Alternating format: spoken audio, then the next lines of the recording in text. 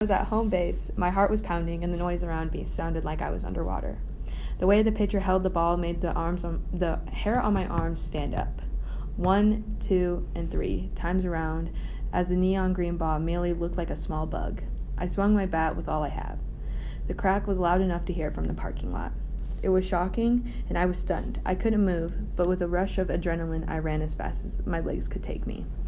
First to first base, next to second, and then finally third. Out of breath, but 1 foot off the pace, and ready to do it all over again. For the past 4 weeks, my biology class has learned about the body systems. For mine, I chose the skeletal, respiratory, nervous, and circulatory system. These all help to achieve me to win and try my hardest in the sport that I love, softball. The first system I want to talk about is the skeletal system because it helps when I play, because it's the framework for all my muscles and it protects the brain, a vital organ, so if I get hit by a ball, I'll be okay. Bones also help to produce white blood cells and red blood cells, and blood cells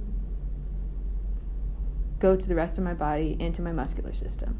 The skeletal system is involved with the evolution, with us getting getting a more of a spongy state and more lightweight with the bones and other connective tissues, which protects and supports the body tissues and internal organs.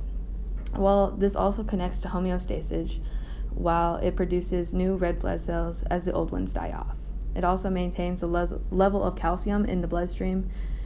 The next system I want to talk about is the respiratory system. This helps the lungs function and bring oxygen from the air we breathe into the blood, and to remove carbon dioxide and waste from the body.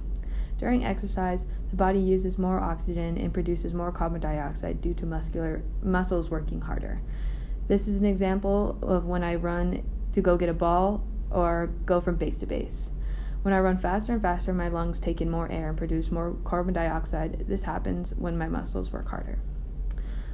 The system works harder with the cellular energy, and the respiratory system works with the digestive and circulatory system to make cellular respiration possible.